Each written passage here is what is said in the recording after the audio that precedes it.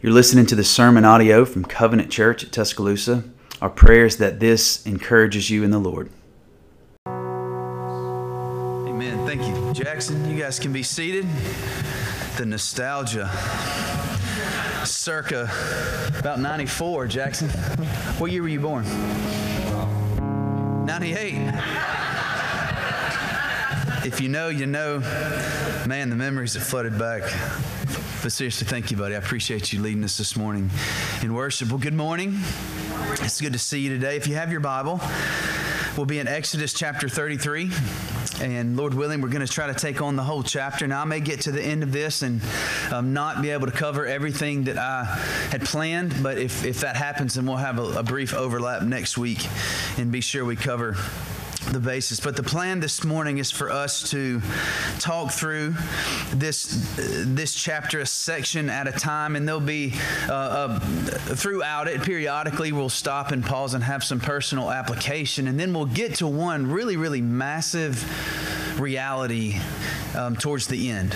And so that I'm just going to tell you up front, the majority of our time at the end is going to be centered around the Lord's response to Moses when he says, "Show me your glory," because I believe that what we see there is really a fundamental truth about who God actually is. We learn something of what the Bible teaches about the nature and the character and the power and the reality of God. And so we'll wrap our time up there, but I still think it will push us towards back to Exodus 33 to see some personal application. And so let me pray for us and we'll get started. Lord, thank you for another opportunity for us to gather this morning in your name. Lord, it's a great privilege that you have allowed us not only the freedoms, but the physical ability to be here. I know that there are people who would desire to be here that cannot be here.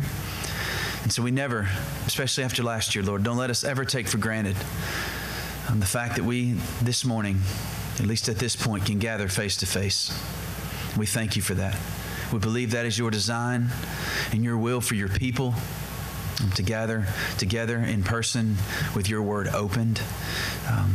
And so, Father, we ask that you would come to us and you would minister to us. We will see this morning that one of the greatest distinctions of what it means to be a Christian is the fact that your presence is with us.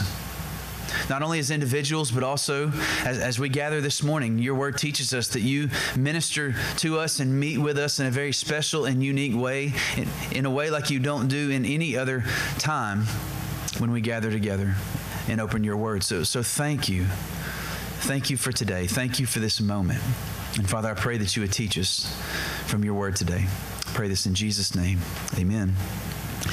Well, chapter 32 concluded on a somber note of divine judgment. As you probably noticed, I didn't cover it in detail last week, but in verse 35 of chapter 32, that the Lord sent a plague on the people and gives the reason for the plague. Doesn't tell us what the plague was, but does let us know that the reason for the plague was because they made the calf, and it was the calf that Aaron made. And so considering the rest of chapter 32, if you've been with us, then I think the reader at this point is asking some questions. And I do want to take just a brief second to point out to you just how well written this narrative is. And I know that you would say, well, it's inspired by God. And you know what? You're absolutely right, which it speaks to the inspiration of God. And it speaks to the miracle that this writing even is, that we have it before us. But if you understand anything about the artistry, and I don't claim to be a professional by any stretch of the imagination, but I know good writing when I see it.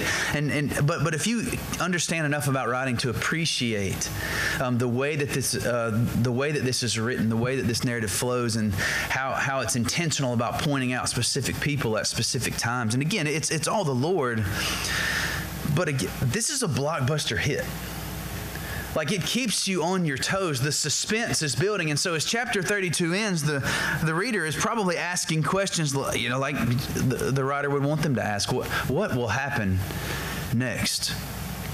Maybe this question: is there actually any hope for the Israelites? Or would they fall in the category of no hope? Or this question: can this relationship, the Israelites with the Lord, can it actually be repaired? Well, let's dive in and see, beginning in verse 1 of chapter 33. The Lord said to Moses, "Depart, go up from here, you and the people whom you have brought up out of the land of Egypt to the land which I swore to Abraham, Isaac, and Jacob, saying, to your offspring I will give it. I will send an angel before you, and I will drive out the Canaanites, the Amorites, the Hivites, the Perizzites, the Hivites, and the Jebusites." In verse 3, the Lord says, "Go up to a land flowing with milk and honey, but I will not go up among you, lest I consume you along the way, for you are a stiff-necked people." And verse 4 says, "When the people heard this disastrous word, they mourned, and no one put on his ornaments. For the Lord had said to Moses, say to the people of Israel, you are a stiff-necked people. If for a single moment I should go up among you, I would consume you. So now take off your ornaments, that I may know what to do with you." Therefore the people of Israel stripped themselves of their ornaments from Mount Horeb onwards. So the Lord is obviously staying true to his promise that he made back in Genesis chapter 12 to Abraham. And that promise was that his descendants would be taken to the promised land. But the difference is this avenging angel, this sort of no-name angel, and I call him an avenging angel because this angel is going to get all of the ites out of the promised land, all of the ones that are currently inhabiting the promised land. This angel, directed by the Lord, sent from the Lord, will drive out all of the enemies from the land. And just so we're clear and we understand what's going on, the Lord is showing mercy to his people by allowing them to continue on.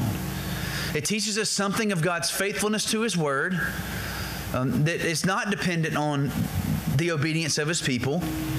If this covenant was fully dependent on the obedience of the people, then this story would already be over.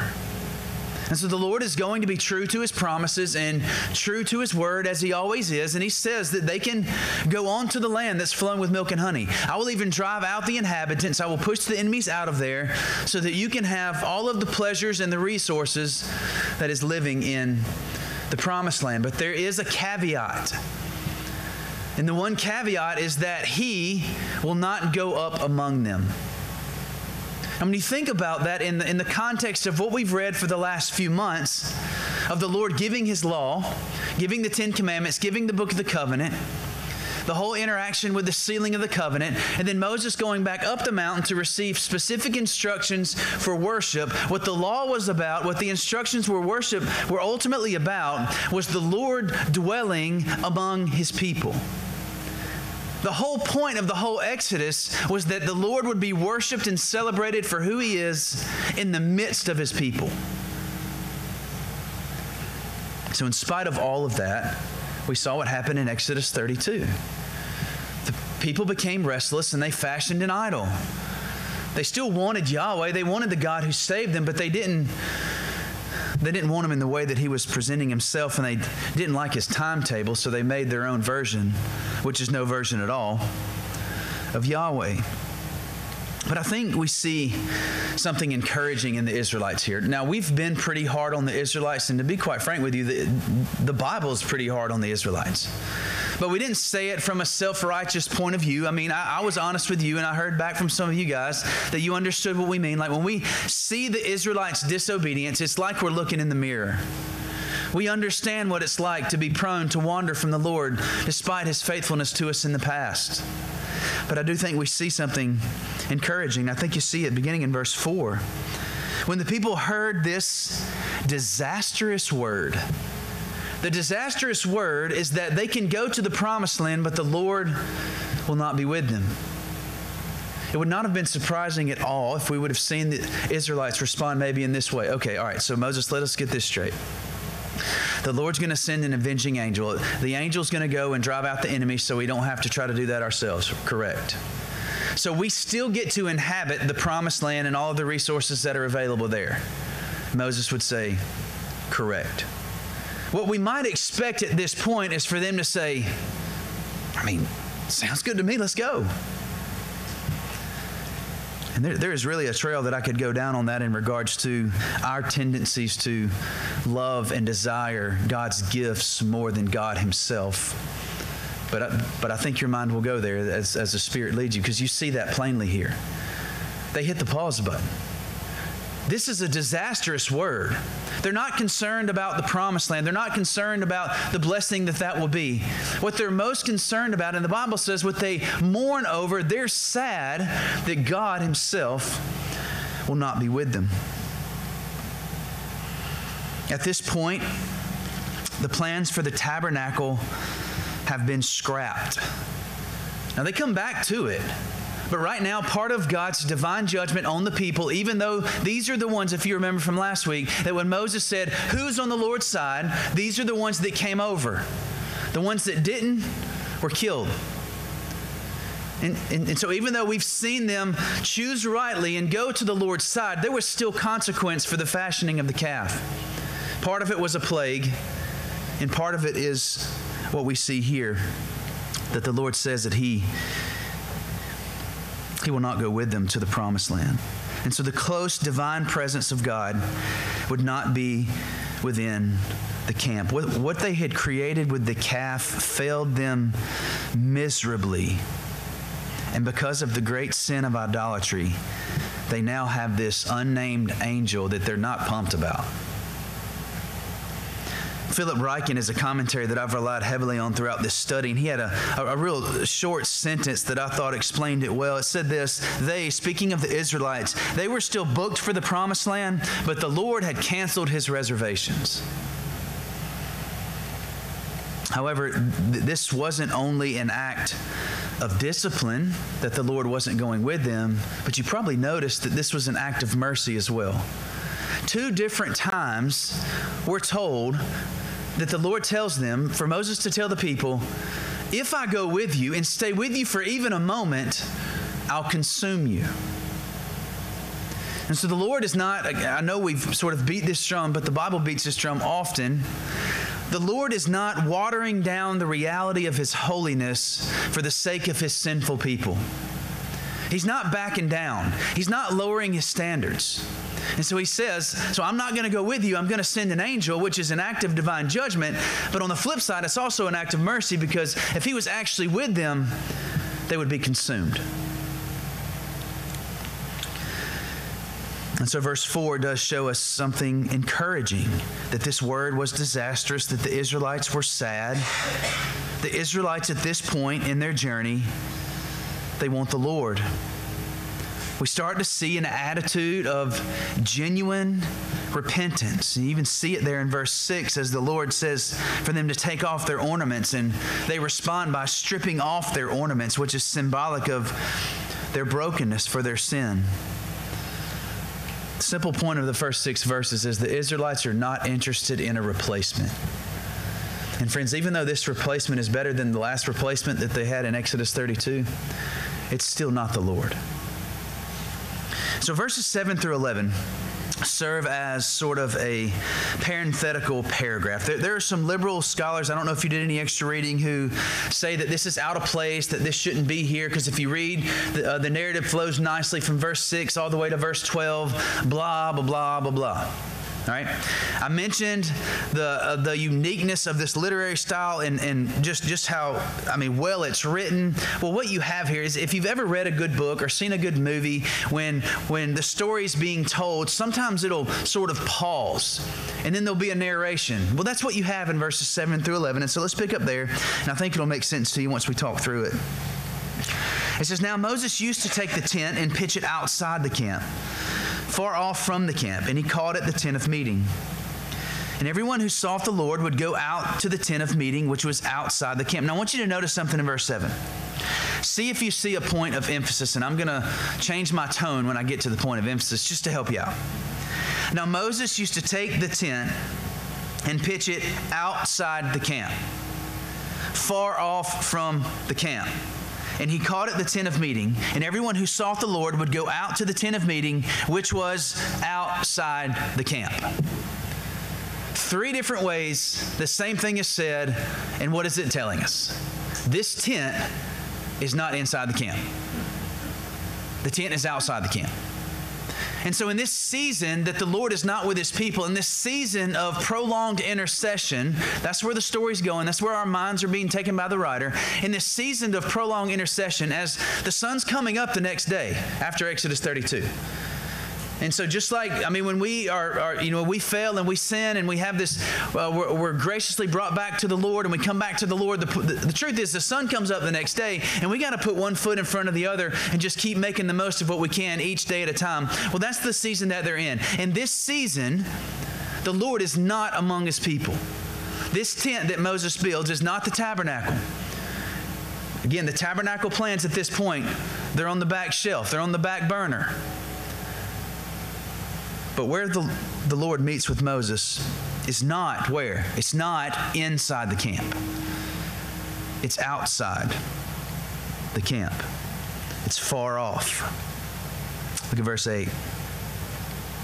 Whenever Moses went out to the tent, all the people would rise up, and each would stand at his tent door and watch Moses until he had gone into the tent. Now, so I love this because it lets us know the people are fully aware of what's happening.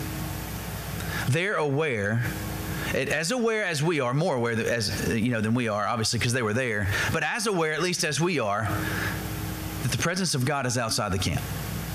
The tent is outside. And so when they know Moses is going out and Joshua is going out to this tent to meet with the Lord, they're so aware that they stand outside of their tents and worship.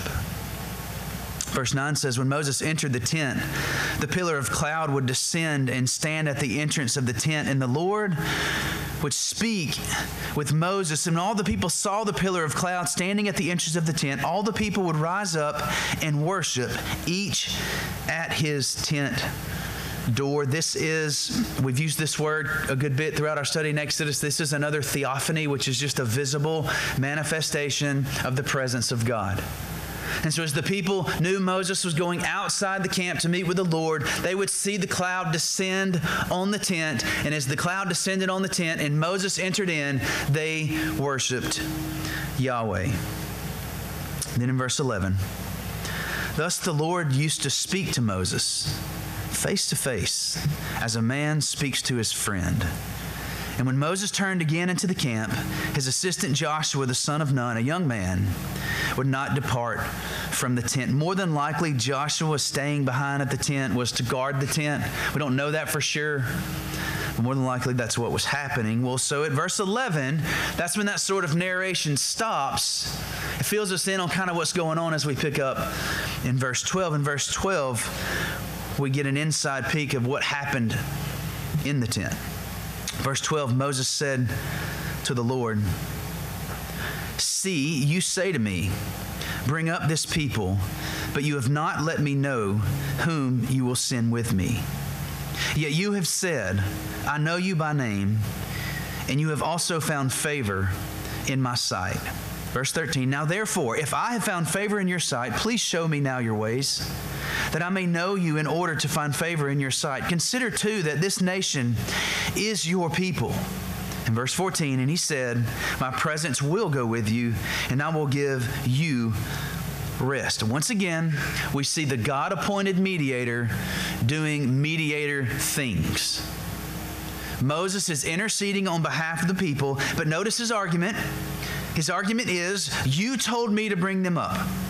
This is Moses talking to the Lord. You said you knew me by name. This nation is your people.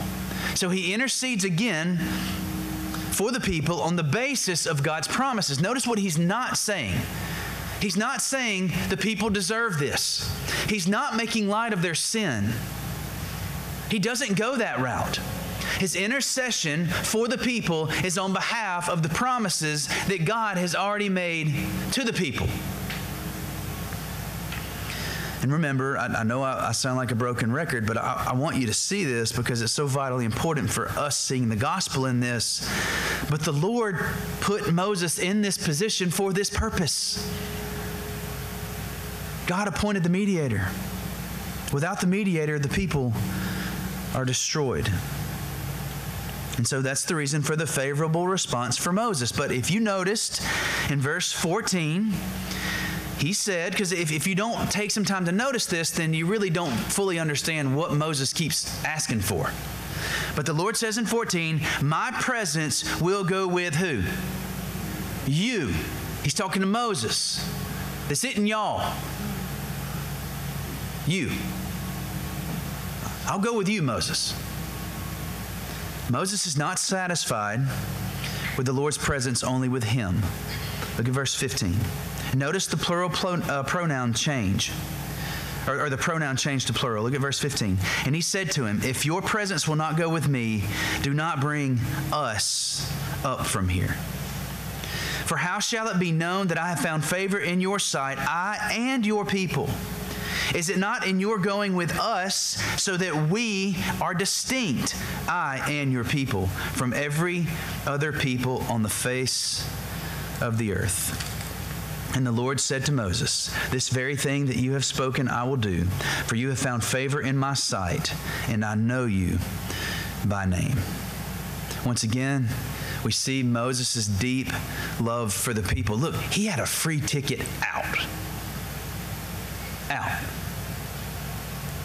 But he's not satisfied with that, and so he steps up again for the sake of his people. He doesn't want the Lord to limit his presence and his rest to just him. And I think those plural pronouns make it blatantly clear that Moses once again is pleading for the people to the Lord based on what the Lord has already declared to do. Now, I do want to pause just for a second on verse 16, because I believe verse 16 is a diamond in the rough. If we don't pause at verse 16, we can miss something that is so beautiful for the people of God, not only in Exodus, but today, because we learn one of the primary distinctions of what it means to be a Christian. Look at verse 16. I want you to see it. For how shall it be known that I have found favor in your sight, I and your people? Is it not in your going with us, listen, so that we are distinct, I and your people, from every other people on the face of the earth? Friends, what makes the people of God distinct, both then and now, is the fact and the reality that God Himself is with us. One of the greatest truths of our salvation is that the Lord is with us. Now, I know we mean well, but I want to say this to illustrate the point, but also to help us think through how we encourage one another. And I know we mean well, but we got to stop saying to Christians, my thoughts are with you. Or even my prayers are with you. Keep praying for them. We're seeing the beauty of intercessory prayer in this story. But the greatest hope for the Christian that is suffering or struggling, if it's you or if it's me, is not that your thoughts are with me. Like, I'm glad you're thinking about me. It's not even that you're praying for me. Keep on. I'm glad about that. But the greatest way for us to encourage one another, if we are in fact Christians, is the reality that God is with us. Peace, rest, comfort, protection, all come from His presence. In Isaiah chapter 41, verse 10, it says this, fear not, for I am with you. Be not dismayed, for I am your God. I will strengthen you. I will help you. I will uphold you with my righteous right hand.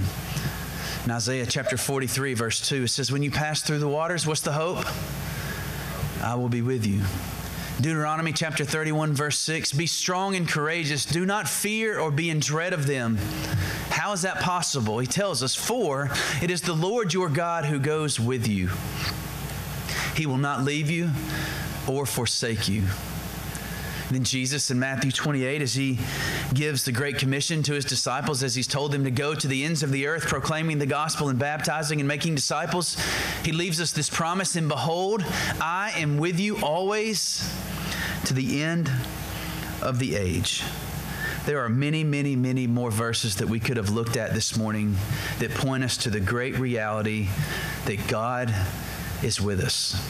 Friends, you can't go and I can't go to one spot on this planet or in this universe that the Lord Himself is not with us. That should bring tremendous hope and comfort for us, regardless of our circumstances, regardless of where we find ourselves, especially considering the gospel of Jesus Christ, that the Lord has sent the Holy Spirit to us to dwell permanently inside of us. He's always with us. I mean, there's literally never a moment for the Christian that we're alone. Actually alone. We have the presence of the one who can bring us peace, like ultimate peace, the one who can ultimately protect, the one who can ultimately provide, the one who can ultimately comfort, in the Lord himself. It doesn't mean that there's not comfort through other people and other people being with us. That's part of the Lord's design. That's part of the means that he uses to help us to feel himself. But the reality is we don't always have people. And we may have people and be in a crowd and still feel so alone and so disconnected. And friends, if you're a Christian this morning, the Lord is with you and he's always with you. And so Moses' intercession, once again, leads to the Lord's mercy. So God says, I'll go with you. Moses isn't satisfied. He says, well, I want you to go with us. I'm paraphrasing, obviously. The Lord says, I will do as you say. I'm thinking, if I'm Moses at this point, I'm sort of backing off a little bit. Right? Do you kind of feel that? Like, when you used to go to your parents and ask them for something, you're like, all right, they said yes 2 times in a row. Chances are I'm going to get a no pretty soon if I don't sort of chill out. So I'm going to back off a little bit. I can go back and tell the Israelites the great news because they're in a good place. Remember, this was a disastrous word. This will be wonderful news for the people of God to hear that the Lord has relented and he's going with us. But Moses is still not satisfied. Look at verse 18.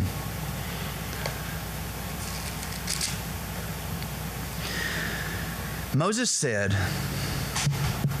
please show me your glory.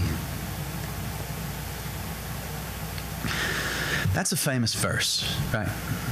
Songs have been written about it. T-shirts, coffee mugs, show me your glory.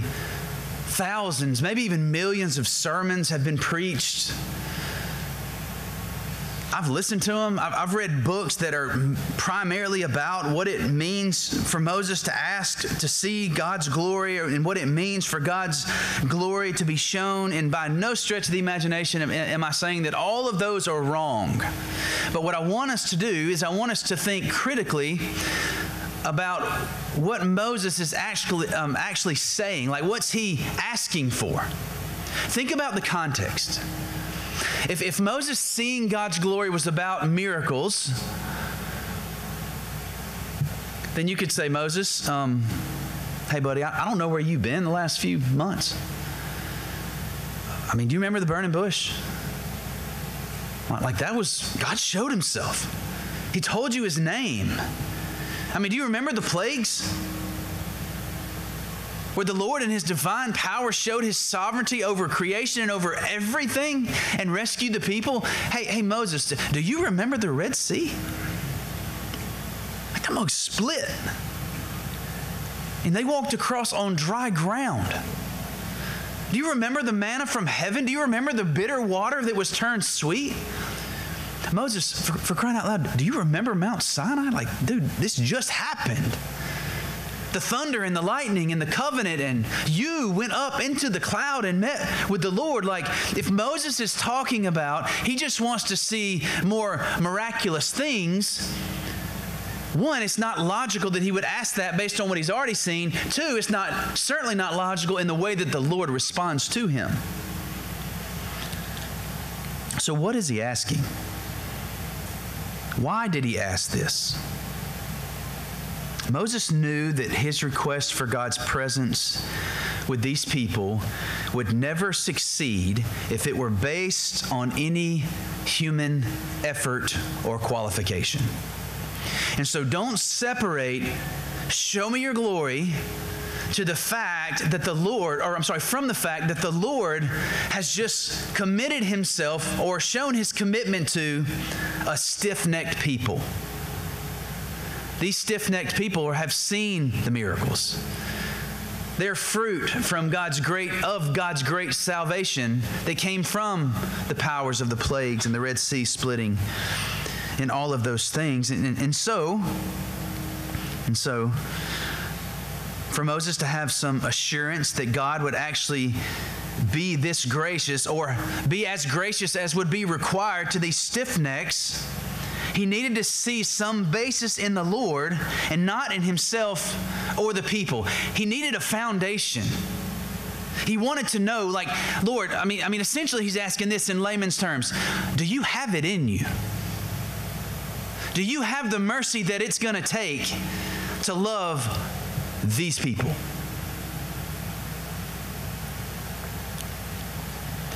And to this God responds. Verse 19. And he said, I will make all my goodness, and I want you to underline or highlight goodness, because what you're about to hear and learn is goodness. I will make all my goodness pass before you and will proclaim, and again, underline or highlight proclaim, because this lets us know a primary way that the Lord shows his glory is through proclamation. It's through words that can be read and words that can be heard. And will proclaim before you my name, Yahweh, the Lord. And I will be gracious to whom I will be gracious, and I will show mercy on whom I will show mercy. And so when Moses asked to behold God's glory, the first thing of first importance of what the Lord tells him is his name, in which he explains his name. Just like he did in Exodus chapter 3. He explains his name in Exodus 33.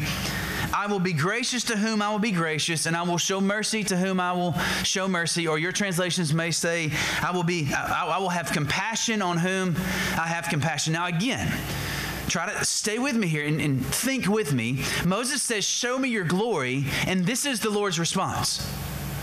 I am Yahweh, and part of what it means for me to be the Lord is that I will have grace where I'll have grace, and I will show mercy where I will show mercy. Wait, no, I was talking about Red Seas and stuff, like that kind of stuff, Lord.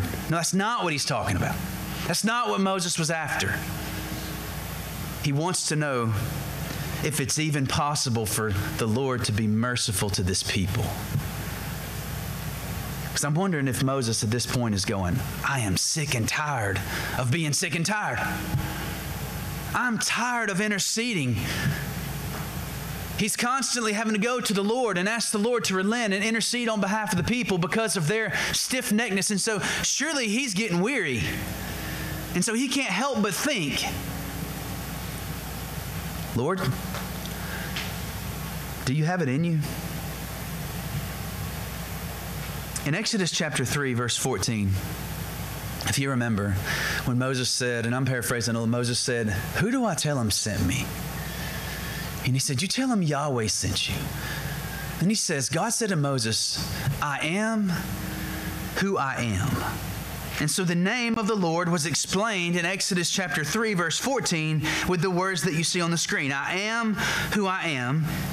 But in Exodus 33, when he gives his name, it is explained with the words, I will be gracious to whom I will be gracious, and I will have compassion on whom I will have compassion. Something interesting that if you don't take the time, you won't see it. These sentences are constructed in the same way. So the Lord is telling us of the reality of himself one way in Exodus 3, I am who I am. And he's telling us something else of himself in Exodus 33 when he says, I will be gracious on whom I will be gracious, and I will have compassion on whom I have compassion. Essentially, it means this. This is what it means for me to be God. In Exodus 3, the focus is on the reality of God. When he says, I am who I am, if you remember, and I prefer saying it this way, the literal translation is, I be who I be. But the focus is on the reality of God, that he is what he is without anything outside of himself determining his personality or his power. He is who he is with no outside influence. He has always been and he always will be. That's Exodus 3. Exodus 33, the focus is on the work of God. And so that means this, that he does what he does without anything outside of himself determining his choices. Exodus 3, I am who I am. That's the reality of who he is.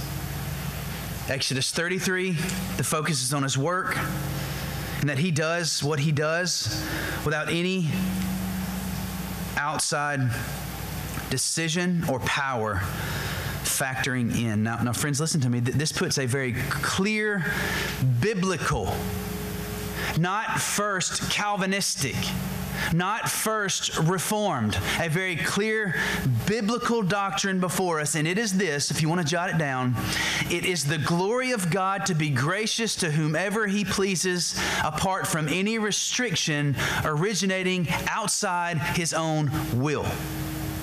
This is a biblical doctrine. I know where this might take your mind. I don't know how you were raised. I don't know the backgrounds. I don't know if you were raised in church or not. But what you see from the Bible is that the God of the Bible is massive. He's nowhere near a golden calf. He's not to be manipulated or to be steered by outside influence. And so this clear biblical doctrine is that it is the glory of God to be gracious to whomever he pleases apart from any restriction originating outside his own will. A simple phrase to understand this would be sovereign freedom. God has sovereign freedom. In fact, according to Exodus 33, sovereign freedom is essential to his name. It is his name. To even boil it down some more, it would be this way, and I have no intent on offense, but this surely might bring some. The Lord is the only being in the universe that actually has free will. That's what it means for him to be God. And we can use the phrase, and I'm totally fine with you using the phrase, but I think it needs to come with clarification, because if we are proudly beating our chest talking about the free will that we have, I think we need to know and understand what category we're actually putting ourselves in. It's what it means for him to be God, that he's free to do as he pleases. God is utterly free from the constraints of his creation. The desire of his will moves in directions that he alone determines. Now, I have to address this because we see it in the text. Whatever influences appear to change his will are influences which he ultimately ordained. That's what Moses is doing. Moses has been put into place by the Lord.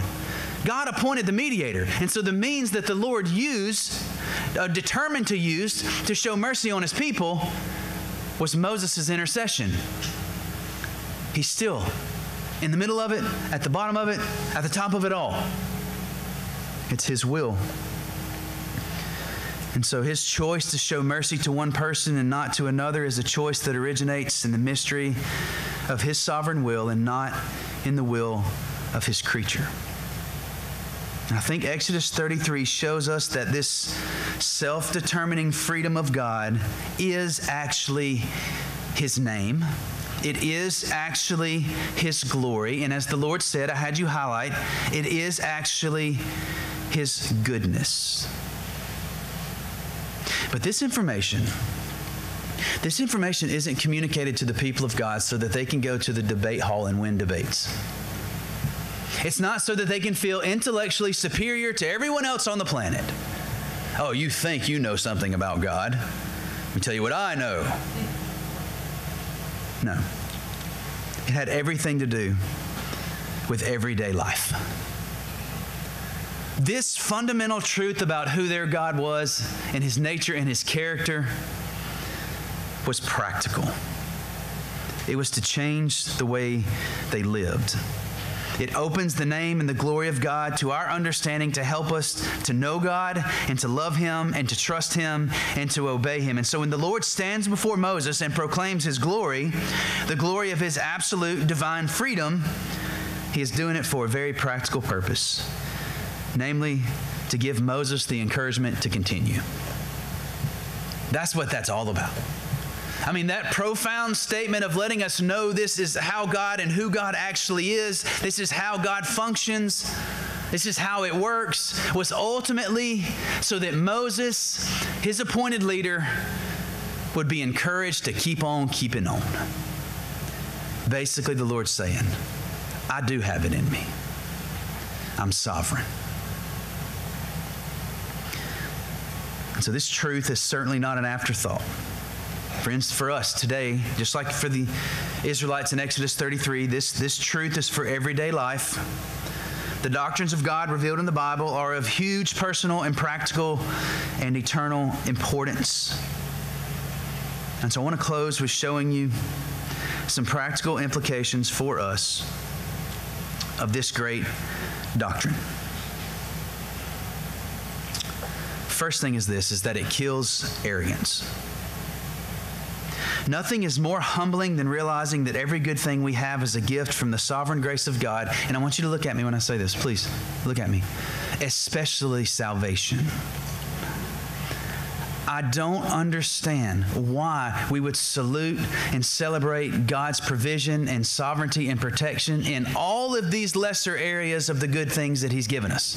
Thank you, God, for my family. Thank you, God, for my house. Thank you, God, for my car. Thank you, God, for my health. Look, again, keep thanking God for all those things. But then we get to the most important thing, and that is our souls being saved, and we go, I did that.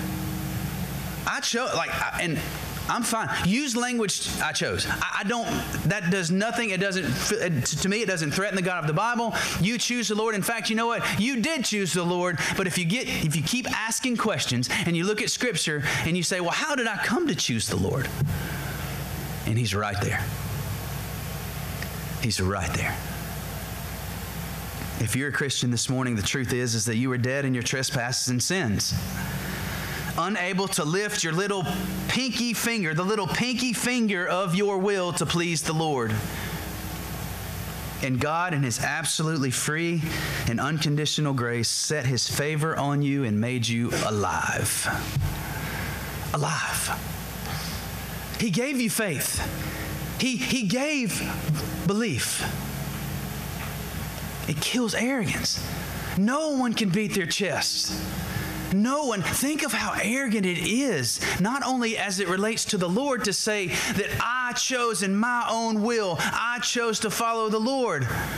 What does that say about people who never choose to follow the Lord? The only explanation you have is they're stupid. They're just not as smart as me. They didn't figure it out, or they didn't have the privileges that I had. I heard the gospel, they didn't. It breeds arrogance.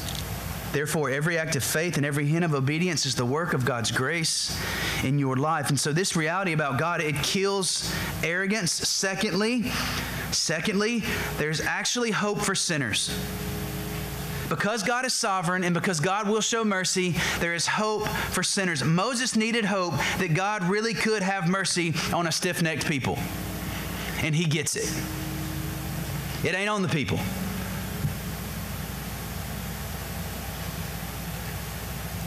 Listen, I know the tension this causes. I feel it. I struggle with it. I know the questions that arise. I ask them. I have them. But I can't run to a golden calf because what I see in the Bible isn't what I like. Can't do it. I'm not going to do it. And so by faith, I'm going to live with the tension. I'm going to live with the tension and ask God to help me see and understand and know Him as He reveals Himself. But the actual hope for sinners is that God is sovereign and that God does show mercy. Friends, this means that no one is too evil to be shown grace. No one. No one. No one. If we have the decisive choice in salvation, then you can literally say there is no hope for that sinner. There is not a chance they're ever going to turn from their sin and go to the Lord. And you would be absolutely right. But because God is merciful, and because salvation itself is a miraculous free gift out of His sovereign grace, there is hope for the worst of the worst of the worst of the worst of the worst. So you and I can take the gospel to the worst of the worst of the worst and keep proclaiming the gospel and know if there's ever going to be spiritual life, if there's ever going to be spiritual growth, it's going to come from Him. And it's going to be a gift. And so there's hope. There's hope for missions. I mean, it's what John Piper, I don't know if you're familiar with it, but he says often in a lot of his books and sermons, the greatest hope for the missionary is that God is who He says He is. It's that God saves. That's the hope as you go out. If you go out this week and share the gospel, or if the Lord has put someone on your heart, the ultimate hope is not that you use the right tactic or say it in the right way. The hope is that He saves. He saves sinners. And so there's hope for sinners because God is sovereign.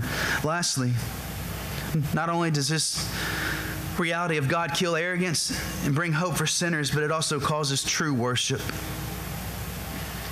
When we understand truly, and I know I'm not saying this right, but y'all know I wear jeans and boots, man. I'm just a redneck, all right? But when we understand the bigness of God, we then begin true worship of the God of the Bible. He's massive. He's massive. Especially when you read things like we read today, that Moses entered the tent and spoke to the Lord face to face. Now, that's not literal, because he goes on to tell us at the end 2 different ways. Hey, you can't see my face and live. That's human to human language the Bible uses to show us and illustrate the closeness and the intimacy that was Moses and the Lord. No, try to wrap your mind around the bigness of the God that we just talked about for the last 10 minutes, and the fact that He invites us into His tent. And He desires relationship with sinners. So let's pray.